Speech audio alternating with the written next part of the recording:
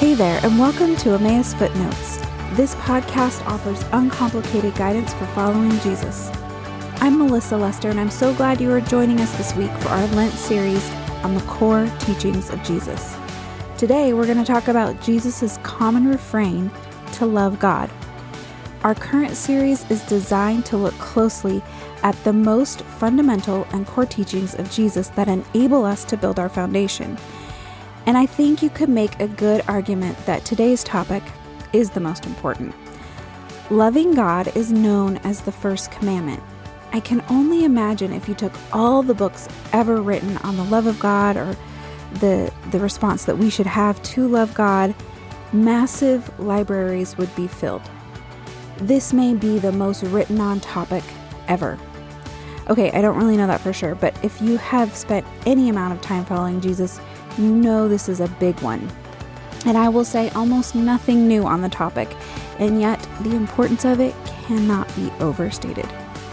Today, the hope is that you will walk away from our time together with a beautiful reminder of God's love for you and some compelling inspiration to love Him back.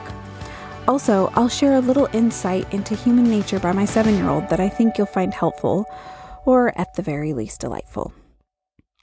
In Matthew 22, verse 36, an expert in the law asked Jesus, "Teacher, which is the greatest commandment in the law?" Jesus replied, "Love the Lord your God with all your heart and with all your soul and with all your mind. This is the first and greatest commandment." Before we get started talking about our love for God, I think it's important to first rest in and sit in and further our understanding of His love for us. It is in this understanding where we respond with love. We love Him because He first loved us. There's a word in Hebrew pronounced hesed, and I'm totally not saying that exactly right, but it's pretty close. And it's often translated as love. But in the English language, our word love does not do the idea of hesed justice. Tim Mackey from the Bible Project helped me understand this better, so I'll leave a reference for you in the show notes if you want to learn more about that. This word hesed is first introduced in Scripture as a characteristic God used to describe Himself. This idea of love plus many more things is also translated as mercy, loving kindness, loyal love, steadfast love. Essentially, what the word means is a generous, loyal, deep affection that comes with a commitment and fulfills a promise made, even if the lover, in this case God, receives nothing in return. That's a pretty big word. Now, the word love is so often thrown around in our language that its meaning changes or loses the weight of its potential depth. An easy example that you might already be thinking of is how we say phrases like, "I love that sweater," or "I love my new car." We know what that means. Usually it means we just like it a whole lot and prefer it to other sweaters and cars. But if I say, "I love my children," or "I love my husband," that evokes a whole new meaning, one that implies commitment and sacrifice and long-term devotion. The love of God is all this and more, completely everlasting, even when love is not reciprocated. Even when we can't pay back a debt, which we never can, by the way. This is why we often sing songs in church about God's unending or enduring or unfailing love. You could sing about it from now until eternity. God is our source of love, and growing in our understanding of His love, though we can never fully grasp it because, like it says in Ephesians, it's high and wide and deep. The first step, understanding it and grasping it, is sort of the first step in following this greatest commandment to love God. We first receive His love, and thereby we can love Him back. The other day, Jude, my 7-year-old, was showing me some Mentos candies he had. You know, the Fresh Maker. On the little mint, there was a this or that kind of question. Coffee or tea? Sunshine or snow? Ninja or pirate? And we were having a fun time reading them, these little mints, and voicing our own personal preferences. Then Jude said, "Hey, Mom, you know what the one I ate yesterday said?" And I said, "What?" I was kind of interested because the fact that he was still thinking about it had to be a good one. And he said, "The choice was love or money. My choice is 100% love. Love is the most important choice. Right, Mom?" "Definitely," I agreed. Then the sentence that blew my mind came next. Jude said, "This must be a really tricky choice for Jeff Bezos." "I think you are right, Jude," I said. "And very wise. It is tricky." Now, you might be wondering, why does a 7-year-old care about the financials of Jeff Bezos? So let me just say that I do a lot of Google searches for the biggest, fastest, strongest, richest, tallest, and most expensive a variety of places, things, and people.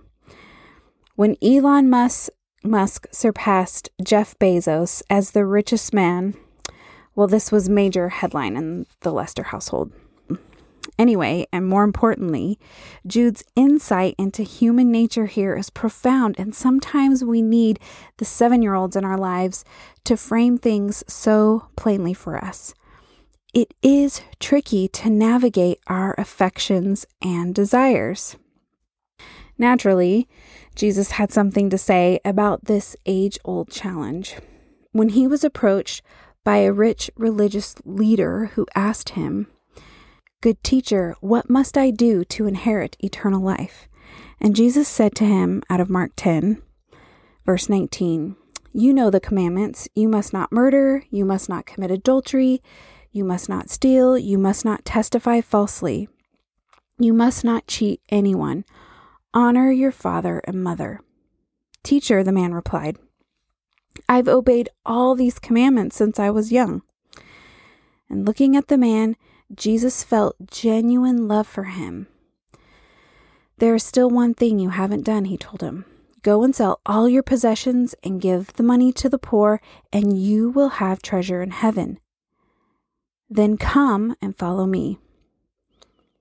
At this, the man's face fell, and he went away, for he had many possessions. It is tricky. Even though this man was faithful to the commandments, there was still something else that needed surrendering. And that was the top spot in his heart. What Jesus is getting at here is the throne of this man's heart. Keeping the list of commandments didn't necessarily equal love of God. Jesus was after all of it. Many things, money included, will often compete for the top spot in our hearts. In his book, Soul Keeping, John Ortberg warns us about the dangers of disordered attachment, saying, "Desire is good, but when you want something too much, it threatens to take God's place in your life. It will lead you to make bad decisions and put you on an emotional roller coaster." And I have found that to be true in my own life. So friends, it is for our good to have our affections properly ordered. It was with what Scripture called genuine love in Jesus' heart that he invited this rich man to sell everything, give the money to the poor, and follow him. I've long loved the last verse in 1 John that says, "Dear children, keep away from anything that might take God's place in your heart." This is, admittedly, again, tricky. Loyal love like this is often swimming upstream and saying no and reordering when things are out of order. It's routinely humble, admitting when wrong. If you find this a little daunting, you are in good company. Jude knows it, I know it, you know it, and the disciples knew it. And after that rich man went away, the disciples said to Jesus, "Then who in the world can be saved?" And in verse 27, Jesus looked at them intently and said, "Humanly speaking, it is impossible, but not with God. Everything is possible with God." When you are feeling like it's just too tricky, or you are weary from keeping away things that would try to take God's place in your heart, remember the loyal and unending love of God.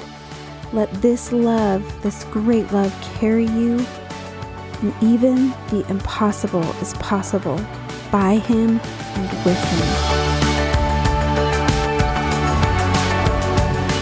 Before we go today, let me leave you with this passage out of Psalm 103. The Lord is compassionate and merciful, slow to get angry and filled with unfailing love. He will not constantly accuse us, nor remain angry forever. He does not punish us for all of our sins.